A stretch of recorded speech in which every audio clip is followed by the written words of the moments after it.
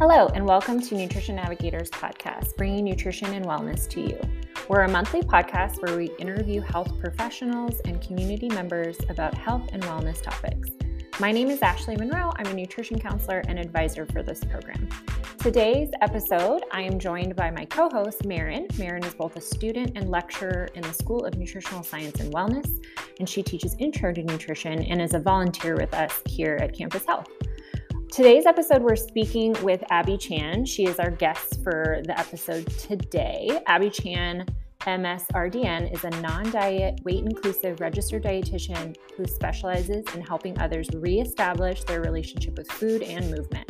She's the co-owner of Evolve Flagstaff, an integrative facility that focuses on nutrition, injury prevention, and rehabilitation, strength training, and meal preparation to help you do what you love for life. Other than work, she spends her time as an artistic director for Dark Sky Aerial. She is a movement artist who uses her love for dance and aerial arts as a form of expression and processing. When she isn't working or creating, you can find her outside shredding trails on her mountain bike, running, skiing, or vanning with her pups. As I mentioned, Abby's from Flagstaff, so she joins us today to discuss attention deficit/hyperactivity disorder, also known as ADHD, and we're discussing how that intersects with intuitive eating. So how we think about nutrition in this context of also having symptoms of ADHD.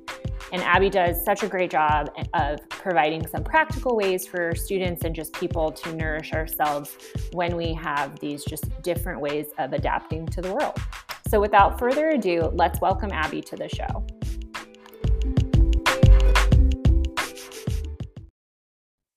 All right, welcome to the show, Abby. Can you tell our students who you are and what it is you do professionally? Yeah, thank you, Maren. My name is Abby Chan. I'm a registered dietitian based out of Flagstaff, Arizona, and I own a private practice that works with movement, obviously nutrition, physical therapy, and also really looking at through this entire lens of working within a weight inclusive, health at every size lens so that we can help restore any disruptions that people have had with their relationship to their bodies and food. I mostly work with athletes and eating disorders. And I guess that piece around helping people feel connected or more balanced with food. Today, we're going to talk about nutrition and ADHD, and maybe specifically like that intersection of intuitive eating and ADHD. Like, how do we adapt intuitive eating for folks who have that ADHD diagnosis? So maybe we can start though and like set the stage. And Abby, can you share how prevalent do we feel ADHD is among a college population? Because that's who we're specifically speaking to. And what are we typically seeing as some of the signs in those folks? Yeah, that's a great question. So statistics are a little bit mixed. It's anywhere from 2 to 8 to 11 to 16% of college students. So it depends. And I think that those numbers are really varied for a few different reasons. Historically, and not to exist in a gender binary space, but we're just going to pretend like this exists for a moment, even though it doesn't. But generally, female identifying individuals are underdiagnosed with ADHD. And historically, I mean, even I remember growing up in elementary school, and there were male identifying individuals who were diagnosed, and it was typically because they were hyperactive, like some of the quote unquote classic, big air quotes, classic signs of possibly being disruptive, not being able to sit still, being loud, being aggressive, all of these different things, having trouble focusing. And because that was typically thought of as the norm of the standard of how we diagnose this neurodivergency, now we're realizing that it's very, very different in those who identify as female. And that's partially due to, it could be due to hormones, and it can also be due to obviously how we are expected as society to show up in this world. The reason why in my practice I see a lot of ADHD is because there's a big intersection when we think of neurodivergency, but there's a big intersection between ADHD and also having a co-occurring eating disorder. And so there is a big aspect too of why I work with this and why I believe this is important to talk about and really start to create a little bit more awareness around as well. I wonder if that's where this, maybe in the college population, it becomes more highlighted, is the age timing.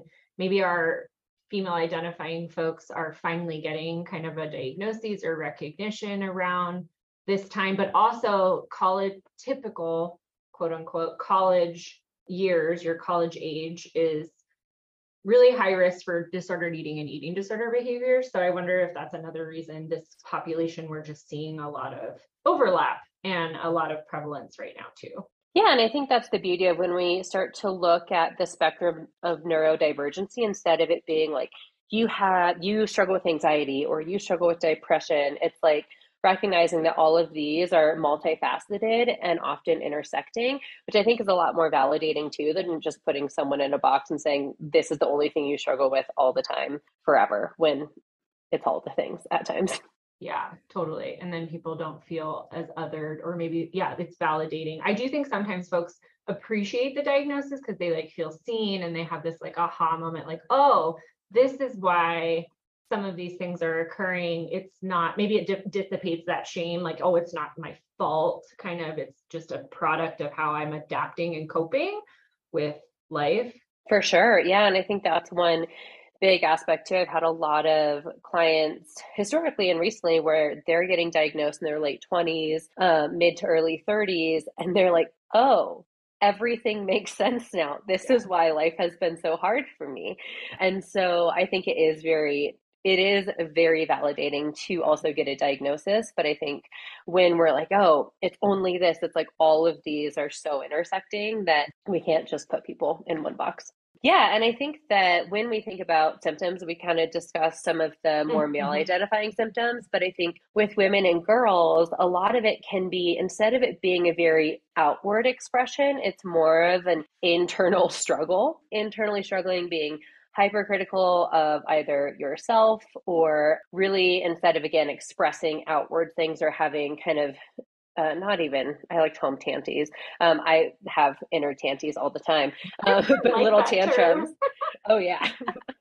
It's a friend term amongst a group of friends, and we're like, I'm throwing a tanty right now. I love that. But I think a lot of female identifying individuals typically get a diagnosis of anxiety or major depressive disorder without, again, recognizing like what is the underlying reason for this. And I think that also because societally, female identifying individuals are supposed to be quote unquote put together, supposed to be quiet, supposed to be nice, supposed to be well behaved, all of these things too. Like there are different coping strategies to deal with this, where it is historically more acceptable for men and male identifying individuals to maybe be a little bit more loud or out about how they're not out about how they're feeling and emotions, but it's more acceptable to have some, not out lashes, but you know what I mean. Yeah. That makes sense. And I think there's a great, I don't know, this generation gives me such hope, right? Like there's just this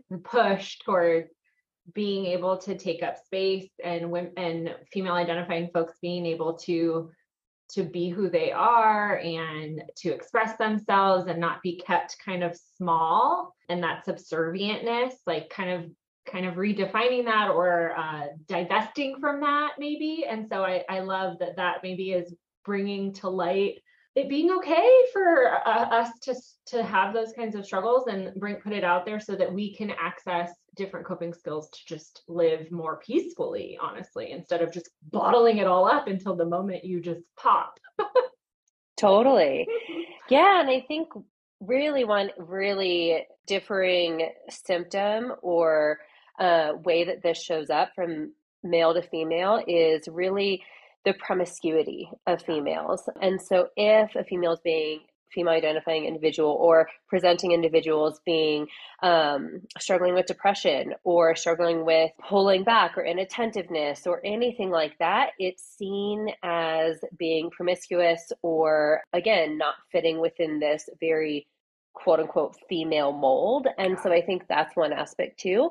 And I think we really need to also recognize that when it comes to hormones, this is, when it comes to ADHD, it is a neurotransmitter condition to an extent. You know, there's altered neurotransmitter activity. So there's a less dopamine and serotonin in the brain, which can also lead to other aspects of seeking other coping mechanisms when it comes to even like being more promiscuous, of what it could be like risk-taking behaviors, struggling with food, relationship to food, all these different things to feel quote unquote okay. But then also when it comes to female quote unquote hormones, that can also impact estrogen and progesterone, can also impact and have major impacts on the brain, and may also cause fluctuations and exacerbations of ADHD symptoms. So you may feel really fine at one point within your menstrual cycle in one phase, but then at another phase, not be able to function at all. And so that can be a huge aspect where it can get misdiagnosed or underdiagnosed. I think it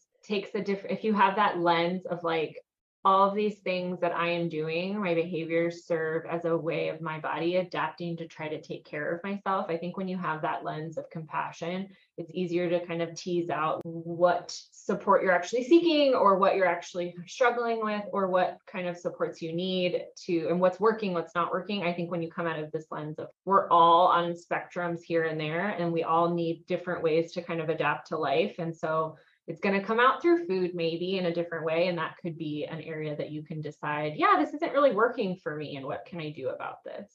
Yeah, well, speaking of food, that actually makes me think of, since ADHD and the symptoms and what people experience can vary from person to person, we're talking about the spectrum.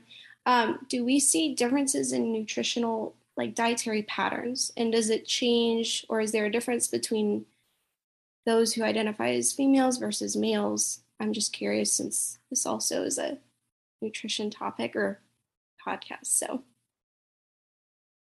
that's a great question. I haven't looked into that necessarily from at least like, again, that more gendered approach of like thinking of like male versus female presentation. I find that, so I guess to answer that question, I don't know if there's a big difference in gendered presentation within food space. I think when it comes to eating disorders and disordered eating, they are not obviously just a female identifying presenting issue, but because of, again, those societal factors and how all of this is so multifaceted, it can show up in some different ways, in that sense of either having not liking certain textures of foods, or because there is anxiety within this too, it could be having gastrointestinal disruptions or symptoms, which then can lead to decreased intake, which can then exacerbate those GI symptoms, which can lead to all of these other things. And when we throw medication on board, it's like a whole nother topic, because that can really disrupt anyone's relationship to their body and food and natural, quote unquote, natural hunger signals. Yeah, and I can totally relate to the effect of some of these medications, because I myself I've been diagnosed with ADHD, and I've taken the medication before. And I know that one of the symptoms or common symptoms is loss of appetite or reduced appetite, so which can lead to weight loss. And sometimes you even just forget to eat food. So my next question would be, is there a way folks can use intuitive eating or the practice of intuitive eating to help with those symptoms that they're experiencing? Yeah, I mean, I think that a lot of times when we hear the word or the phrase intuitive eating, people are like, well, it's you eat when you're hungry and you stop when you're full and blah, blah, blah, blah, blah, without recognizing that it is really a framework of a way that we can better respect our bodies. And that's going to, again, look different for every single person. And there's no quote unquote right way to do intuitive eating. And so I think it's going to show up differently for a lot of different people, but I think especially within the spectrum of neurodivergency, it's harder to tap into what exactly is my body feeling, because we may not have the again, quote unquote, normal sensations of hunger or fullness, or we may not be aware because there's so many other things happening in our mind that we can't actually focus on what's happening in my body. Also may not feel safe to go inward and ask what is happening in my body.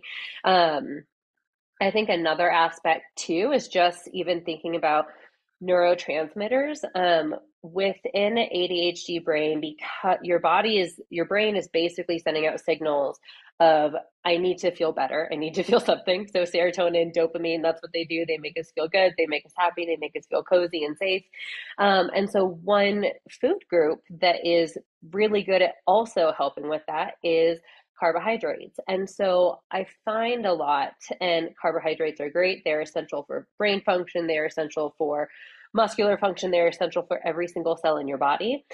But because of that, because our brain is craving that and sending out basically alarms saying, I need this, it's more likely to reach for those really quick, easy, more carbohydrate rich, possibly higher sugar foods to help increase that dopamine and serotonin production and release. And that causes a sense of calm through the brain. So it can help people focus for a moment. But I find that if that's the only foods people are eating, or if that's really what they're relying on to get through the day, it becomes a very short-lived response, and they're going kind of for that next quick thing. And so there's, again, because it's really hard for people to be aware of their hunger signals, a lot of times people, whether they're on medication or not, will go a long period of time without eating because they're either hyper-focused or not focused at all, which is totally fine. And then eventually, in my practice, refer to it as a hunger hole, is that once your brain has not had enough carbohydrates or enough overall calories and energy coming in the day, there's a point in your day, and typically at the end of the day, where you have been running on fumes all day and your body is in a massive deficit. And at that point, you are going to eat with a lot of urgency, and you're probably going to eat more than you're comfortable with. So whether that be a full-blown binges are very different to individual people. That can mean a lot of different things, but especially one of the big intersecting aspects of ADHD is you're at a higher risk for eating disorders. When it comes to ADHD and eating disorders, the incidence of that is about 4 times higher, that if you have ADHD, you will also struggle, or could also struggle, with an eating disorder. And so I think especially when it comes to binge eating disorder or even bulimia or a binge purge type of eating disorder, that's going to be more common because there could be an entire day where you didn't feed yourself enough. And then your body and your brain are trying to catch up later in the day, which makes you feel really out of control, can lead to feelings of guilt, all of that. And then your brain is then going to try to rationalize that, especially if you have disordered eating patterns in some way, shape, or form. That makes a lot of sense. And I think students often ask, some flavor of what's the best diet for that then, or what's the best food for that then, and understanding that there's no one right thing for anyone. What I'm hearing is the carbohydrate are a really important and vital piece for the puzzle for folks with ADHD. It sounds like though, like them staying on board and like being kind of drawn out or sustained over time. So like you eat a carbohydrate that's like quick and nourishing and easily accessible, but then it's gone and I'm hungry, 2 hours later. But maybe they don't have access to food that regularly or don't want to kind of do that grazing action. So how do people with ADHD help plan their meals to kind of sustain that focus or sustain that good response that their brain is kind of seeking? Yeah, that's a really great question. So I think one aspect, especially thinking about neurotransmitter regulation and even just creation, is getting adequate protein. So protein is going to decrease how quickly your carbohydrates are digested and absorbed. Obviously, when we layer on fats and other like fruits, veggies, fibers, things like that, that will also delay it as well. So looking at, can I eat a well-rounded meal, but also can I start my day with a solid meal, especially if you are going to take meds that are going to impact your appetite, of can we eat a really solid meal containing all of the food groups as much as possible, right? So can we have some carbohydrates? If you can, choose some ones that may be higher in fiber. Those could be whole grains, such as oatmeal, could be whole wheat toast, things like that.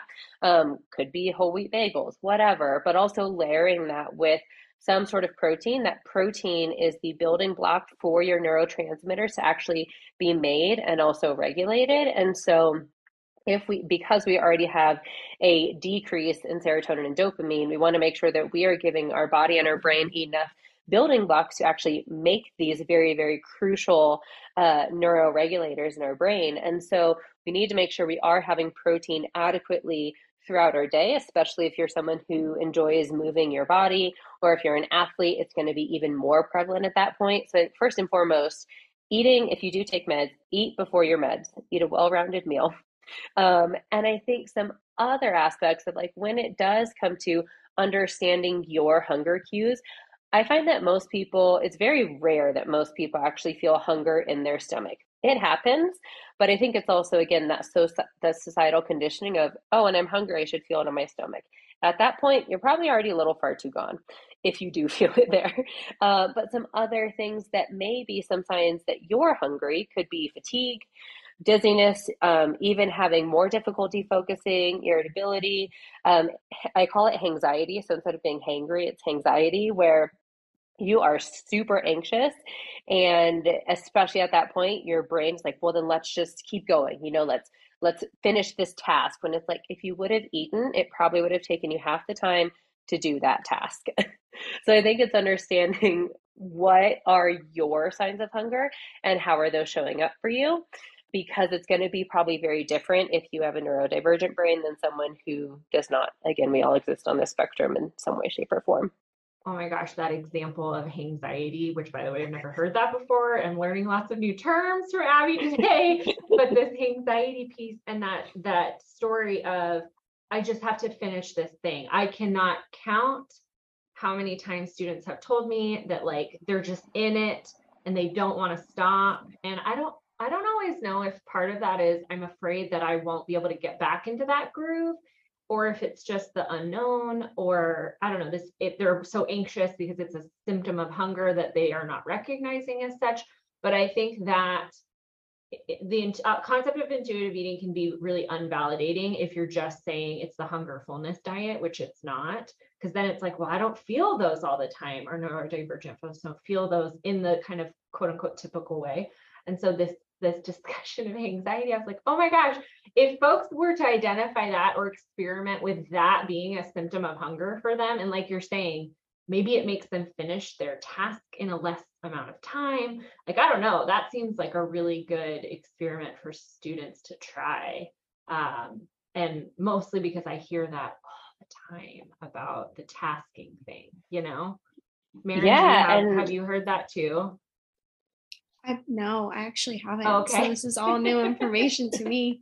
Or experienced it, I guess. I mean, I think we all have these in the zone a moment, right? Yeah. But like to think about how debilitating that could be if it was every day for folks and like constantly. I can definitely speak on and what's interesting is that sometimes if I am taking the medication for it, I tend to be more like that. Like I get more anxious and tell myself, okay, I need to get this done. And then I'll just completely forget about the fact that I need to do other things, nourish my body. So this is all really interesting. I think it's interesting too. And I think about anxiety as well. If someone is on medication or maybe even just struggles with anxiety, which pretty rare, but what that does too is that tells our body that we aren't safe, right? That we're not feeling safe. And so definitely when we are coming from a place of being undernourished, our body isn't safe. So it's also going to send out more of those signals of like, I'm anxious, meet my needs, do something. And you're like, I'm focusing on this one thing. And then we can chat. So I think it's like this really vicious cycle that you're like, I'm hyper-focused, I'm doing this thing.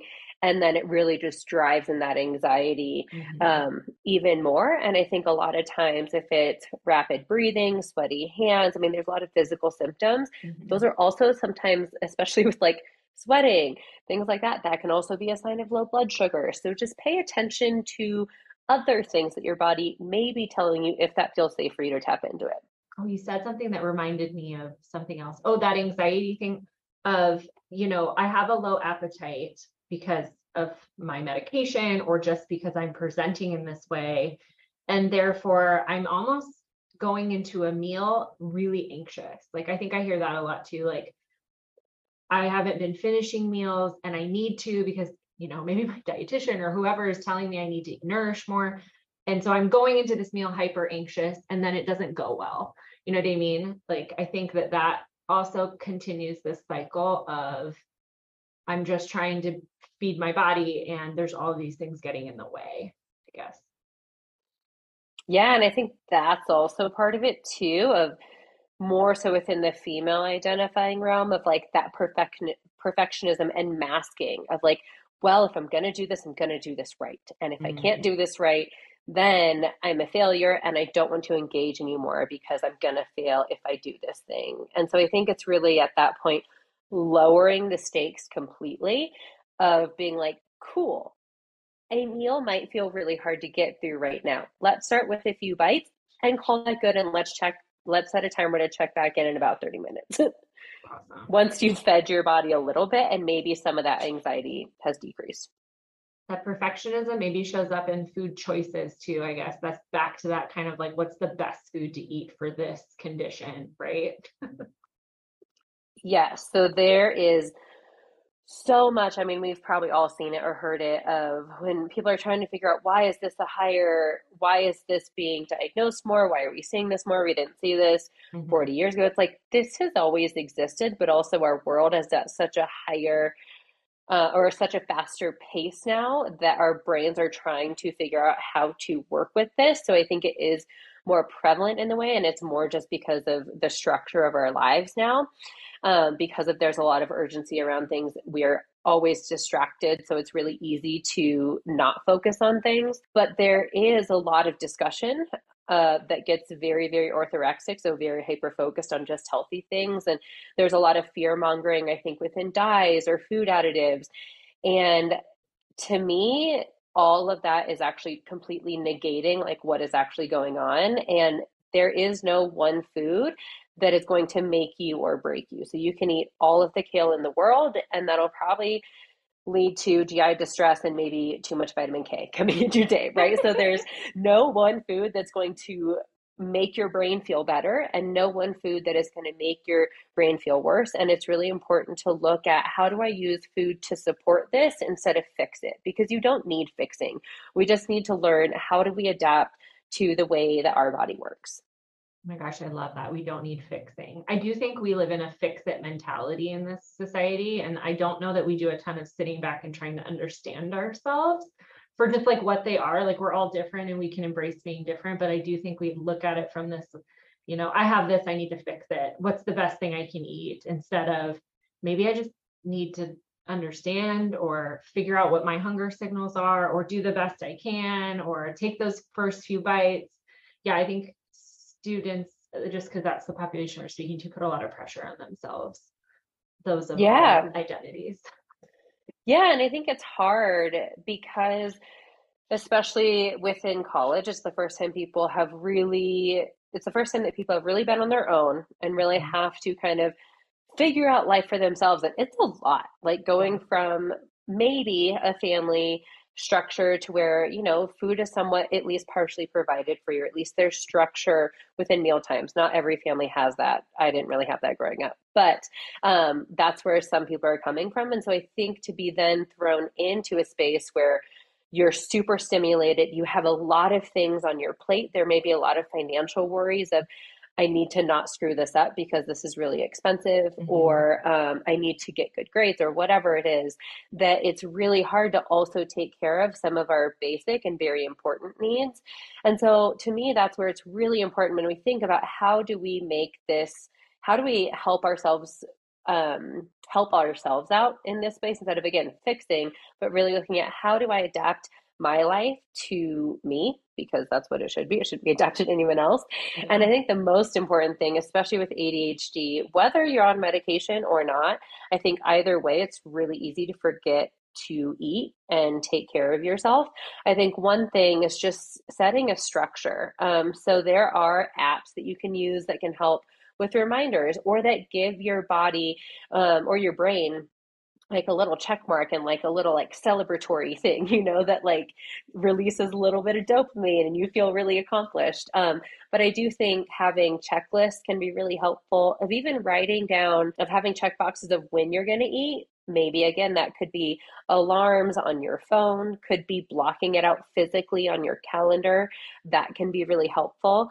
And then I also find too, if we get caught in feeling like we are really unproductive, of even just taking a moment to write down what you did that day so you can look back at it and be like, oh, I am doing things. I am making quote unquote progress. So I think that can be helpful. And then also having really getting out of, again, like focusing on it has to be the perfect food or it has to be quote unquote healthy, because what's healthy to me is going to be very different from someone else.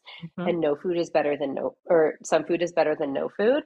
And so looking at trying to create some go-to meals that are accessible, delicious, and easy. I talk a lot about creating like emergency snacks, or with my athletes, I'm like, all right, what's in your bag? What's in your go bag, right? Like what always lives there.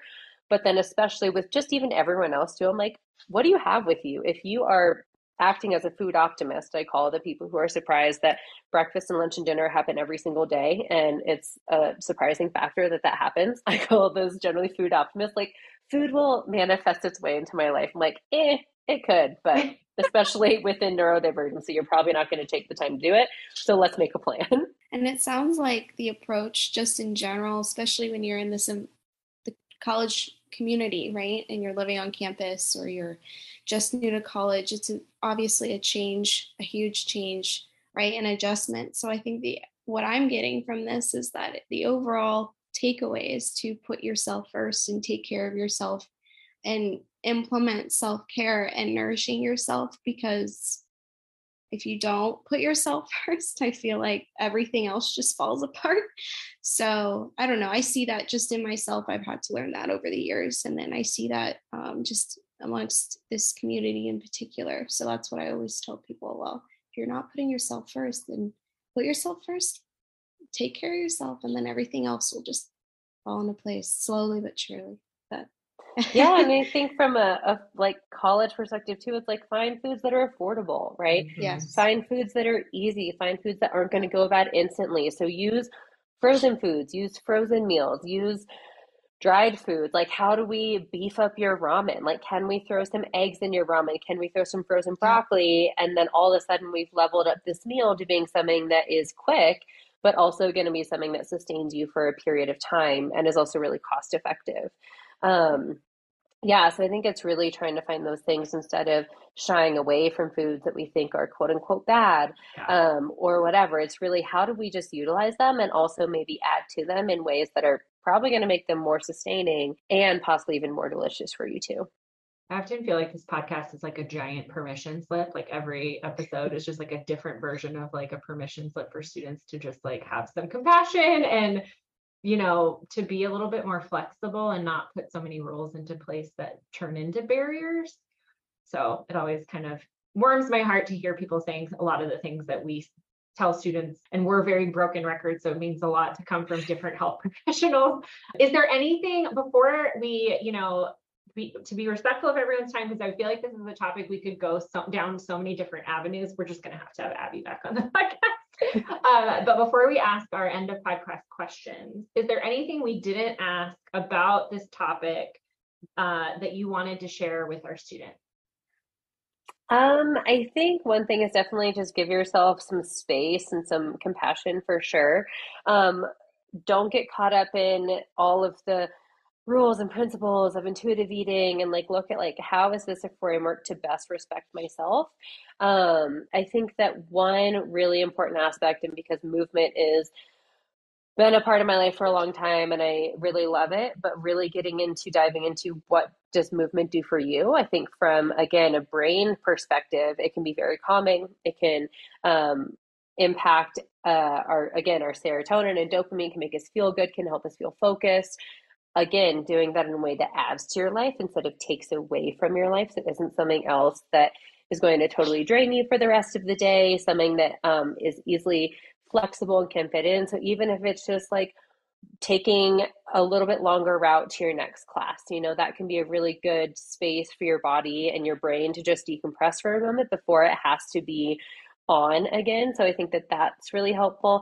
And then if you're someone who has been undernourished for a long period of time, or on certain prescription meds, definitely talk to your doctors or your dietitians and work with them in conjunction with each other to see if there are any sort of supplements or even like certain vitamins that would need to be targeted for you that could be helpful to support your brain function and your body, especially if you've been in an undernourished place. I think that's also really helpful. Is that going to be like a multivitamin and possibly like an omega-3 dosed supplement kind of? Is that the line we're walking towards? Yep, that's the line we're walking towards, basically. Okay. Yeah, so get some B vitamins in there, Okay. get some of your with micronutrients. like you said, like consulting with someone so you're not just loading up for no reason and spending money for no reason. Absolutely. But I was just making sure like we're on the same, like, because students are inevitably going to call and ask, like, she said supplements, which ones do we take? Right, exactly. Yeah. So pretty basic stuff. Nothing that you don't ever mega dose any one thing, especially without supervision. So multivitamins are generally going to be pretty okay. If you can get a third party tested one, get a high quality one. But yeah, all the things when it comes to supplements. Our athletes out there, make sure you're getting ones that are, you know, NCAA approved and aren't kind of got wonky ingredients and then that could be misconstrued as performance enhancing situations. And one caveat that no amount of supplements are going to replace food. So remember that supplements are supplement to your diet. So don't just take those and be like, cool, I'm good. Yeah, it's like the pyramid. If you can't get enough, a vitamin isn't going to do anything, right? So you like have to establish that enoughness first. Yes, exactly. Okay. Again, like so many avenues to go down. So if we, you know, students out there, if you have additional questions, absolutely like let us know and we'll, you know, maybe this can come out in a different format or something on Instagram or something in a blog post or something. We'd like to continue this conversation and meet your needs wherever they are. So thank you. All right. Yeah. Ready for our, well, I'll let Maren tell you or take it away, but like for the rapid fire, I did send them to Abby ahead of time so she had time to think about it. Sure. All right. First question. If you could only eat 3 foods ever again, what would they be? They would be dumplings, brothy noodles. So something along the lines of like a pho or something like that. Something brothy, something comforting, something I can make super spicy. And then chips and salsa. This is all making me so hungry. I love pho. All right, next question. Breakfast or dinner? Which one? How about like breakfast for dinner? Oh, yes. Great answer. I feel like that's yeah, people are, there's an affinity to breakfast and especially breakfast for dinner. All right, last question. If you could have dinner with 3 people, dead or alive, who would they be? Oh shoot, they have to be dead or alive. Okay. Yeah. They don't have to be dead. They all must be dead. No, my grandpa, he's since passed, but I'd really love to have a conversation with him now in like my more grown-up self. That would be really cool. Frida Kahlo, because I'd be fascinated just to dive into art and gender, class, race, all the things of why she created and what was her inspiration. And then Justin Baldoni, because he's really beautiful. I don't think I know who that is.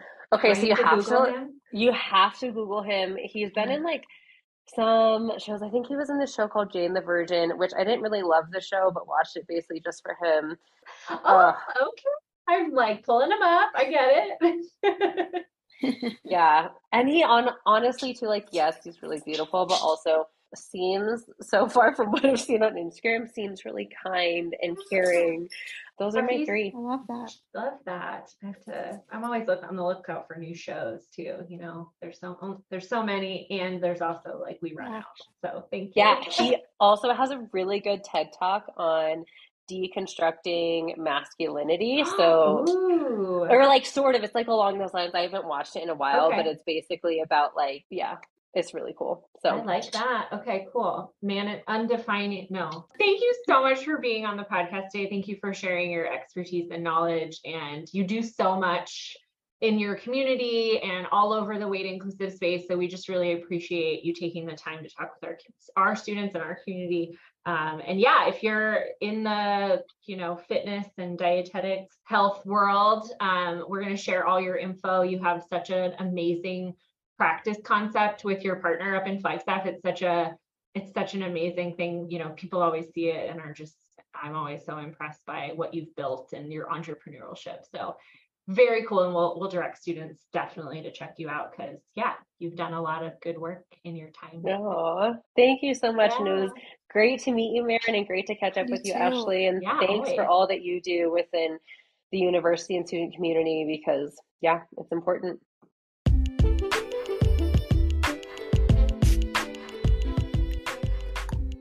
And that's our show. Thank you so much for listening. Please share with your friends and connect with us on all our Campus Health social channels. You can also email us directly at chs-nutritionnavigators@arizona.edu to submit your questions and comments on the show, about the show. We're so excited to be back this semester and bringing you some interesting content to help spark curiosity and empower you to feel your best. We have an interesting lineup for the rest of the semester, so thanks for joining us. And let us know what you think. We are sponsored by Campus Health and our program in health promotion and preventative services. We want to thank Abby so much for coming on the show today. We appreciate her time and all of her insight and information about this topic. We really could have spent so much more time in lots of different areas. So like we mentioned, we'll have to have Abby back on the show. So check out the show notes for just additional resources and information mentioned on the show. And until next time, be well, Wildcats.